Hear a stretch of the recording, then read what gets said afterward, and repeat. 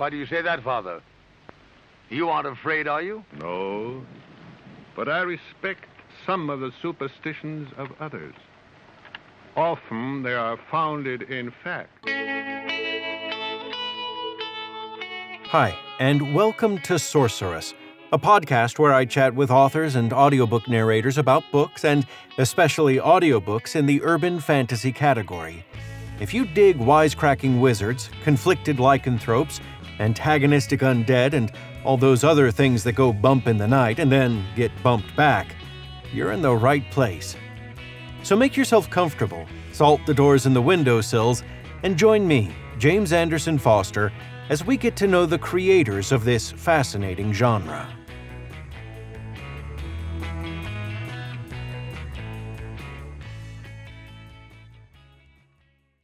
Okay, so for this episode, I'm really excited to bring you an incredibly special treat. This is Redemption Song, a Quincy Harker Western. So if you're familiar with author John G. Hartness and his Quincy Harker Demon Hunter series work, this is something a little different, and I think you're going to dig it. I know I did. So sit back, have a listen, and let's hit the Wild West. Redemption Song, a Quincy Harker Western, by John G. Hartness. Narrated by James Anderson Foster. Time stopped when the man first showed up in the Golden Grin Saloon. It was one of those between-the-raindrops moments when everything fell silent for an instant and everyone's attention landed on the same spot. Big Bob, the piano player who took an Ohlone arrow to the knee that ended his trapping days, finished one Stephen Foster tune and began leafing through a tattered Dan Rice songbook for another song to play. The man stood in the doorway, hat pulled down low over his eyes and a long leather duster hanging well past his knees. He looked like a man who had been rode hard and put away wet, thin almost to the point of gauntness, and so pale one could see the veins in the back of his hands if they let their eyes linger long enough, something not many were inclined to do. He stood motionless, nothing about him even twitching except his eyes. Those chips of flint flickered back and forth across the room, taking in Layla and her dancing girls on the tiny stage in one corner near Bob, J.R. sitting at his faro table flipping cards and stacking chips, and Smilin' Bill behind the bar polishing a glass in his eternal battle against the grime of the street. The man held the gaze of every soul in the grin for a long heartbeat. Then he stepped forward, and with the jingle of his spur, the spell was broken. Big Bob launched into an old minstrel tune that had the girls high-kicking. J.R. flipped over a queen to top the better's 9 and take his last chip, and Smilin' Bill set the glass down on the bar and poured a slug of whiskey into it. The stranger put one foot onto the bar rail and leaned on the polished oak. Smilin' Bill gave him one of his trademark grins, gold tooth sparkling on his lower jaw, and slid the whiskey into his hand. "First one's on the house, friend. You look thirsty," Bill said. "I'm Bill Evans, owner and proprietor of the Golden Grin Saloon, the finest drinking establishment for at least 100 feet in any direction." Bill laughed at his own joke, and a couple of the regulars at the bar joined him out of either manners or hope for a free drink of their own. "Thanks," the man said. He slammed back his whiskey and dropped a golden eagle to spin on the bar. "Another." His voice was more rasp than speech, like the sound of two sheets of paper scraping across each other in the wind. Bill poured another and slid 2 quarters across the wood. The man made a gesture to him, and Bill nodded his thanks as he slipped the 4 bits into his apron pocket. "Where are you from, stranger?" "East." "Well, son, we're in San Francisco. About everything's east of here." Bill laughed, but not quite as loud as the first time. There was something a little off about this stranger, something about the way he talked or didn't talk. Maybe it was just those eyes, the way they never stopped moving. Either way, this fellow wasn't quite right somehow, and Bill hoped he wasn't planning on staying long. Audrey Reese hadn't taken her eyes off the stranger since he appeared in the doorway, and that was the right word for it. Appeared. No one heard his boot clomp up the steps. Not a hint of a spur jingling announced his coming. There was no creak of a swinging saloon door to herald his arrival. 1 minute the doorway was empty. The next, he was standing there, alabaster skin looking like it was carved from marble, not flesh. His perfectly black pants and coat seemed to absorb all the light from around him, as if a young gunfighter like him could just step sideways into his own shadow and disappear. Audrey shuddered on the lap of Rich Spence, her current beau and the man sitting behind the biggest pile of bills, coins, and chips at the poker table in the far corner of the Double G, as the locals called it. Goose walked over my grave, Audrey thought as she tried to adjust her bustle so her movements wouldn't distract Rich. "You okay, darling?" Rich asked. His voice rumbled deep in his chest like distant thunder. She liked to lay against him when he talked, feeling that thunder peal across her face as he talked aimlessly in his deep voice. But now that voice had an edge to it, and Audrey looked down at her man. He caught her gaze and jerked his chin at the stranger by the bar. "You know him?" "No, baby, he just looked like somebody I used to know for a minute, but I don't know him at all." "Do I? He looks... But that can't be." "Maybe you need to go on over there and see what he looks like, instead of squirming around on my lap like some little brat. I'm trying to work here." Now Rich's voice was hard, his words grating on one another like granite, and Audrey felt the fear blossom in her chest. "No, Rich, baby, he's nobody. I'll just sit here and watch you take all these nice people's money." She flashed a smile at the two miners and one trapper that shared the table with Spence. The trapper had already lost most of his winter stake, and the miners were down to one small bag of gold dust between them. The bigger one, that Audrey had heard called Jeremiah, was fingering a stack of papers in his jacket pocket, and she hoped against hope he wasn't about to wager his claim against Spence. Rich Spence was a good enough poker player to take most everything these men ever owned or ever would own without any help, but when he put Audrey to work distracting his opponents, he could cheat like an honest-to-God magician. There was a flash of black in her vision, and when she looked up, the stranger was just there. She would have sworn he hadn't walked across the saloon to stand in front of the table. 1 minute he was at the bar leaning over a whiskey like a respectable human being. The next he was right in front of her, standing there with a handful of $5 gold coins. "You got room for one more?" he asked, and that sandpaper voice crawled down Audrey's spine like a spider, sending another shiver through her. Crack. Spence's palm slapped her on the butt hard. "Woman, I told you to sit still or get gone. Now, what's it gonna be?" Audrey shrank in on herself, becoming very small and still on Rich's lap. "I just want to sit here with you, Rich, baby, that's all. I'll be good. I promise." Rich smiled, an oily grin that never reached his empty blue eyes. "You do that, honey. You be good and we won't have any problems. But you keep that tight little ass still or I'll have to teach you how to be still. Now, you don't want any lessons tonight, do you, sweetheart?" "No, Rich. I don't want any lessons, please. I'll sit still." "Good." Rich turned his attention to the stranger who stood motionless over the table, his hat obscuring his eyes and the upper part of his face from the table. "Now, stranger, you want to play some poker? I believe we might be able to accommodate you. What do you think, boys?" Rich unleashed a wide grin on the table that made him seem like the affable gambling buddy, instead of the man who'd been cheating them out of their very livelihood for the past 6 hours. The miners both nodded and scooted their chairs over, while the trapper stood up and said, "You can have my seat, friend, but watch his hands when he deals." The trapper pushed past the stranger and headed for the door, his last few dollars clenched tight in his fist.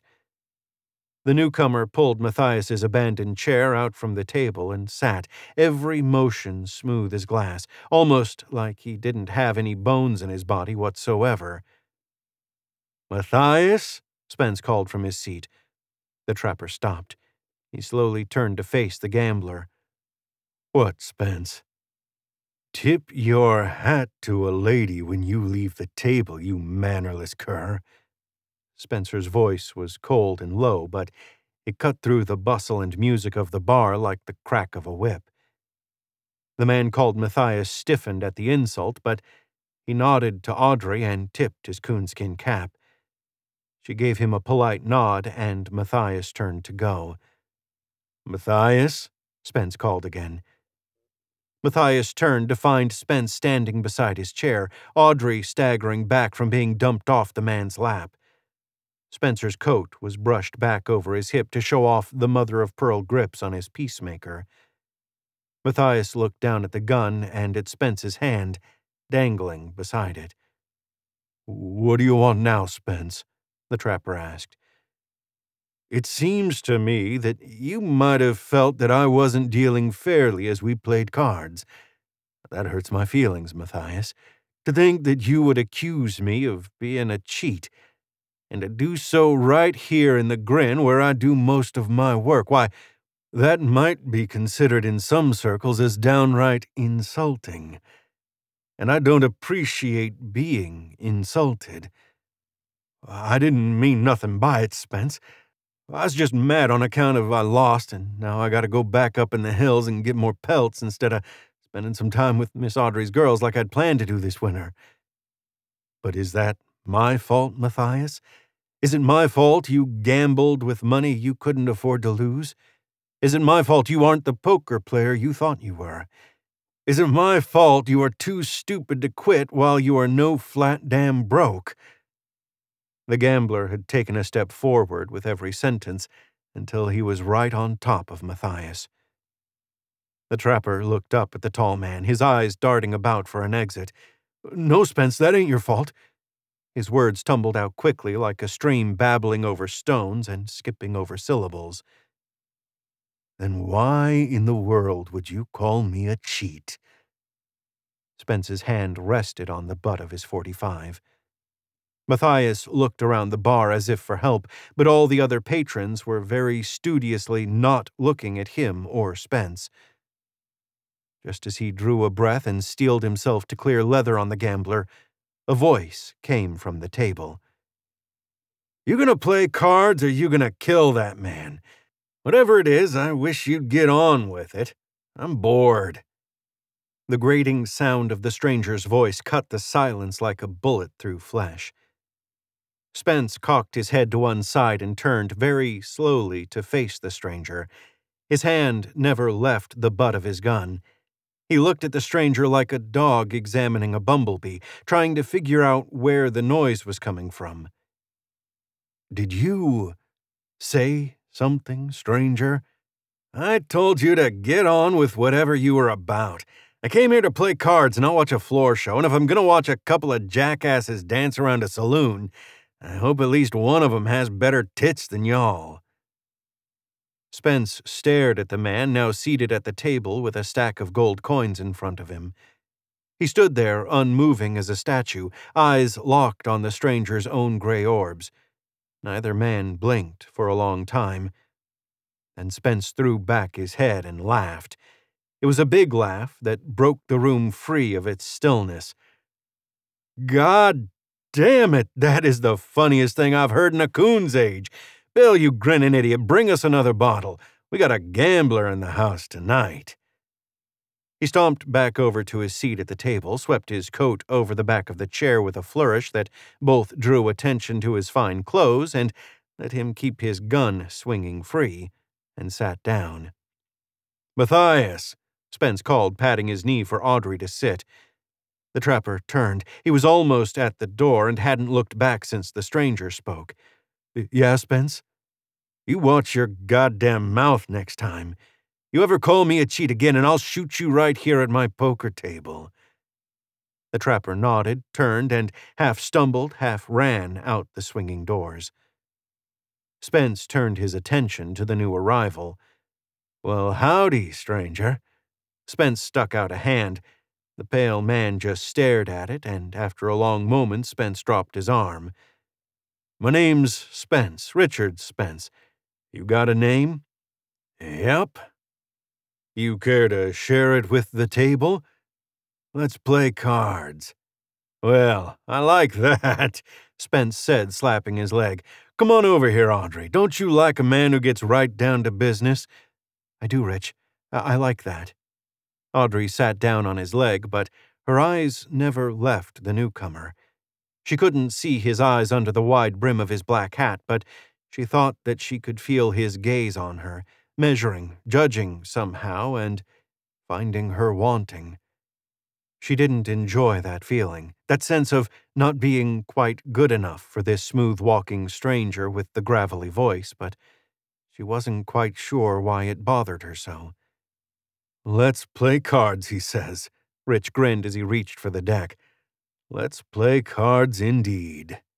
The pale man's hand flashed out quick as a blink, and he snatched the deck out from under Rich's grasp. "She deals," he said, never looking up. "You don't trust my dealing, stranger?" Rich glared at him.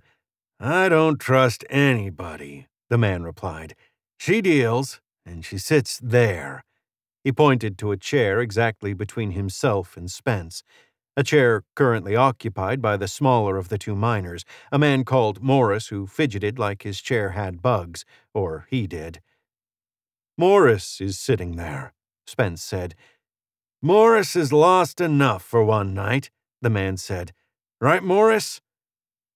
Morris looked from Spence to the new man and back again. Audrey could almost see the moment when he decided his money had a better use somewhere else.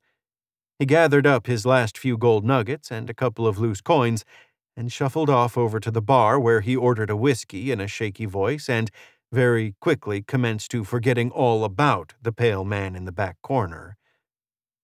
Spence turned his attention to Jeremiah, the last remaining gambler from his original game. "What about you, Jer?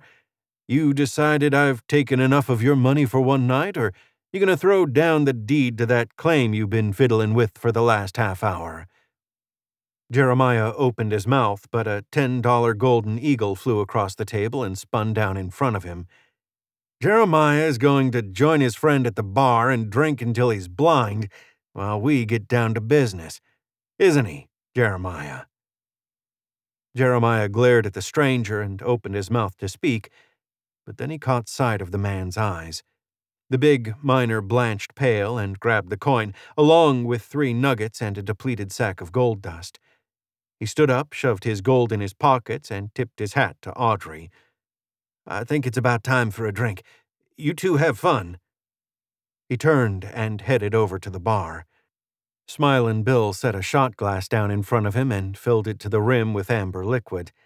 After the 4th shot, Jeremiah stopped seeing the pale man's eyes. "Now we got that all settled, we can play cards," the pale man said. "You ran all the easy money off the table, mister. How you plan on making a profit now?" Spence grinned around a cigarette. "Since you done took everything they got, I figure now I'll just take everything you got." A slow smile crept across the man's face as he slid the deck across the felt to Audrey. "Stud poker, nothing wild. How's that grab you?" Spence asked, tossing a dollar coin into the center of the table. "Ante's $1." The pale man didn't speak, just nodded to Audrey and tossed $1 to clink against Spence's. Audrey dealt a card to each man face down. Spence peeled up the corner to see his card, the 10 of clubs. He looked across the table at the stranger, but there was nothing to see. The man gave nothing away, no hint of whether he had an ace or a 3. Audrey dealt the first face-up card, a jack of spades, to Spence, and an 8 of diamonds to the stranger. "Jack bets," Audrey said with the calm manner of a woman who has sat at many card tables. Spence threw out $1. "Just $1, he said, a little feeler bet to see if the old boy liked his cards or was going to be pushed around. The stranger barely took time to breathe before he tossed $1 back out, calling the bet. Audrey dealt out the next card, a 9 of spades to Spence and a 5 of hearts to the stranger. "Jack is still high," she said, motioning for Spence to bet or check. He tapped the table, indicating he checked. The stranger checked behind, giving nothing away. Spence chewed the inside of his lip a little. This one wasn't going to make it easy on him. The fourth card came down, a 10 of spades for Spence to show a possible straight and a possible flush, but really giving him a pair of tens. "Jack bets," Audrey said, motioning to Spence, who already had money in his outstretched hand. $5, he said, dropping the coins onto the table one at a time with a clink. "Call," said the other man, tossing a single coin into the pile. Spence studied his opponent, but still saw nothing. He nodded to Audrey, who dealt the last card face up. Spence showed the queen of spades, filling the flush if he had a buried spade, filling the straight if he had a king or an 8 underneath, but leaving him with just a pair of tens. The stranger caught a 5 to pair his board, and the action went to the high hand. "Pair of fives bets," Audrey said, motioning to the newcomer. The pale man tossed out another $5 coin, and Spence looked hard at him. Spence stared at his unmoving opponent. What was he holding? There were a lot of hands that beat him here. A 5 in the hole made trips, but would he have stayed on every street fishing for trips? Did he catch 2 pair in the river to sink him? What did he have under there, and was it worth a call to find out? Spence's head went back to something his granddaddy told him when he was a little boy learning the game at his knee. "Worst thing you can ever do, tadpole, is call a bet. You want to play poker, you bet or you raise, but men don't ever call." Spence grabbed up 5 $5 coins and shoved them forward. "Gonna cost you more than that to bluff me, stranger," Spence said with a grin as he leaned back in his chair. "I never bluff," the stranger said as he slid 4 golden coins into the center of the table. He turned over a 5 of spades for trips and leaned forward, looking dead at Spence. Spence took his cards, turned them all face down, and flung them over to Audrey. "You got it, stranger. Good hand." He tapped the table in a show of respect and anteed up $1 for the new hand. The stranger raked in the pot and slid $1 into the middle, then flung $1 to Audrey. "That's for you, dealer," he said, with one corner of his mouth tweaking up just a hair. Audrey caught the $1 in midair and slid it into the purse on her hip. She smiled and nodded at the stranger, then dealt the cards. The men played poker for hours, neither gaining a significant advantage over the other. Some hands the stranger would come out ahead, some hands Spence would find himself raking in double handfuls of golden dollars. They had long since foregone using chips to keep track of their bets, preferring the jingle of real currency and the pain of real loss on their opponent's face. The sun was peeking over the low horizon when Smilin' Bill wandered over to the table. "You boys going to finish up any time soon? I'm thinking I might shut her down for a few hours before we have to go again tonight." "Bill Evans, if you don't get away from this table right this second, I swear to God I will shoot you in the face," Spence growled. "Can't you see we got us a pot here?" There was indeed a sizable pot building and quite the run of cards. Spence had a 3, 4, and 5 showing with a deuce in the hole for an open-ended straight draw.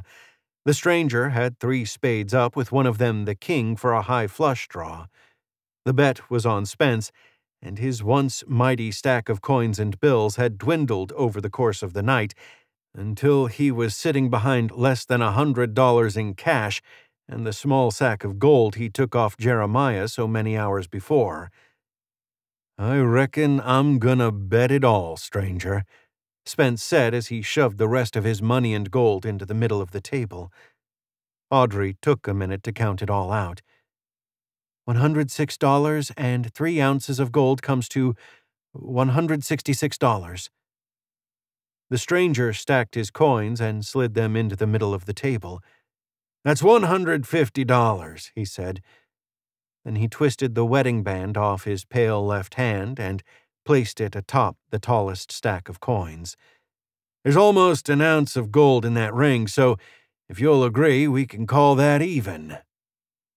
Spence looked at the pile of coins and gold in the middle of the table, more money than he'd ever seen at one time, and nodded at the stranger. "That'll be good, partner.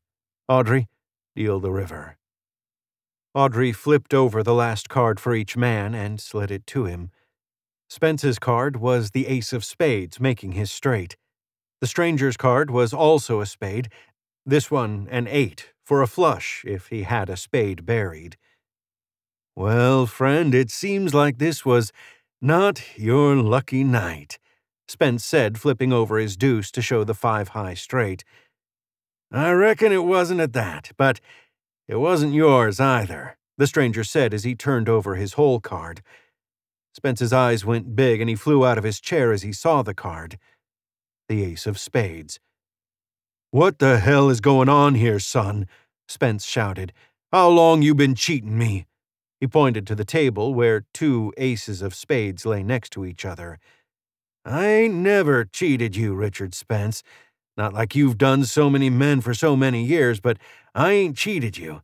I ain't the one dealing the cards." He picked up the deck of cards and flipped them over one at a time. Ace. Ace. Ace. Every card was an ace of spade. Every card was death. Spence turned to Audrey, who was on her feet and backing up. "What is this, Audrey? Is this some kind of trick? Who is this man? What are you playing at?" "I swear, I don't know, Spence. I never seen him before." Her voice trailed off as her own eyes went wide and all the blood drained from her face. She stood staring at the stranger who was on his feet and, for the first time since he walked into the bar, not wearing his hat. His cold blue eyes were set deep in his brow, and his dark hair was cropped close to his head. But it was the scar that ran through his left eyebrow that held Audrey's eyes. The scar he got when...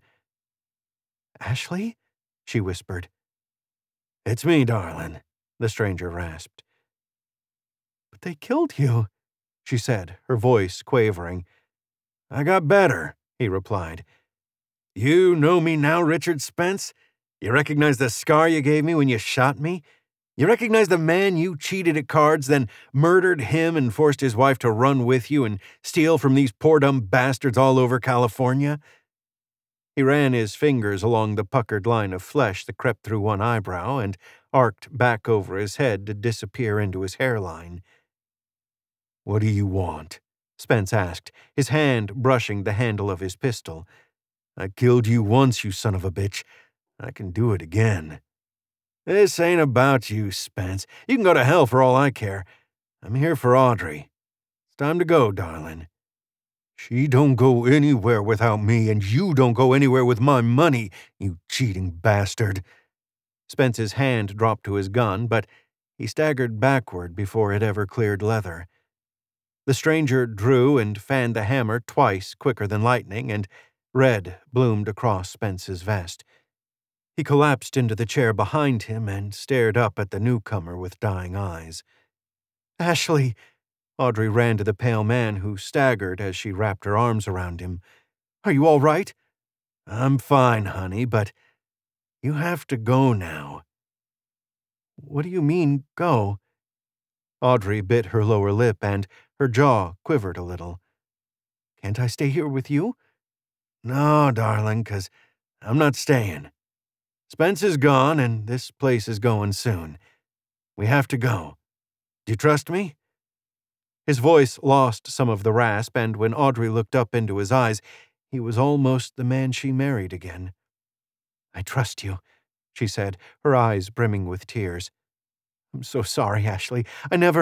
He tried to make me, but I wouldn't. I only ever loved you." "And I only loved you, darling. Now go." He closed his eyes, placed a hand on her head, raised the other to heaven, and chanted, "On behalf of this woman who cannot speak, I beseech you clear her passage into heaven and allow her to ascend to sit beside her husband Ashley, who has waited patiently for many years. Glory, if you're listening, please cut the red tape for this one. She's a good lady and deserves a little help." His hand flared with white light, and when he opened his eyes again, Audrey was gone. The pale man turned to Spence, who lay bleeding out in the chair. Spence looked up at him and laughed. "You ain't Ashley Reese. I killed that poor bastard. You're right, I'm not. I'm just a man who put on his wedding ring to do a job, and now his wife's spirit is free. And you? You can go to hell."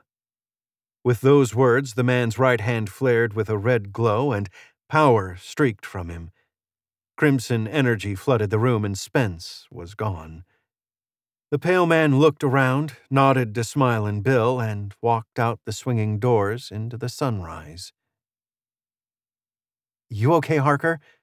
The words jolted me the rest of the way back to my time, my reality, and my crappy little kitchen. The taste of the desert was still in my mouth, and the Charlotte humidity made it suddenly hard to breathe. I jerked my hands off the table and stared at the woman across from me. She was pretty, but not my type. I prefer 'em a little more broken and with less baggage than me. Cassidy Kincaid missed on both fronts. Besides, she hung out with some unsavory characters. But she was cute, though. Perv, came the accusatory thought from somewhere outside my head. I rolled my eyes and told Detective Rebecca Gale Flynn, member of Charlotte's police department and sometimes hitchhiker in my head, to screw off. I blinked a couple of times to get the last of the Old West out of my eyes, or my sight, at least, and pointed towards the fridge. Cassidy, a brilliant and talented woman, or at least a woman who'd spent more than 5 minutes with me, understood my universal signal for beer and grabbed a couple of Sam Adams Seasonal out of the door. She popped the top on the edge of my counter, guaranteeing me another lecture from Wren when he came over to make sure I had food and toilet paper later. Then she handed one beer to me and sat down across the table. "How did it go?" she asked. "I managed it. It wasn't easy, but I got it done. They're clean." I waved my hand at my scarred Formica kitchen table, where an antique Colt peacemaker and a wedding band rested on a velvet cloth. "How did you know they were haunted?" "I don't know that they were until recently," Cassidy replied. I cocked an eyebrow at her, and she laughed and went on. "I've had that wedding band for years, and never showed any sign of possession or even a particularly interesting history. Until recently. When the gun came in," I supplied. "Exactly. Once the two pieces came in proximity to each other, strange things started happening." "Makes sense," I said. "The woman tied to that ring had a serious hate-on for the man who carried that gun.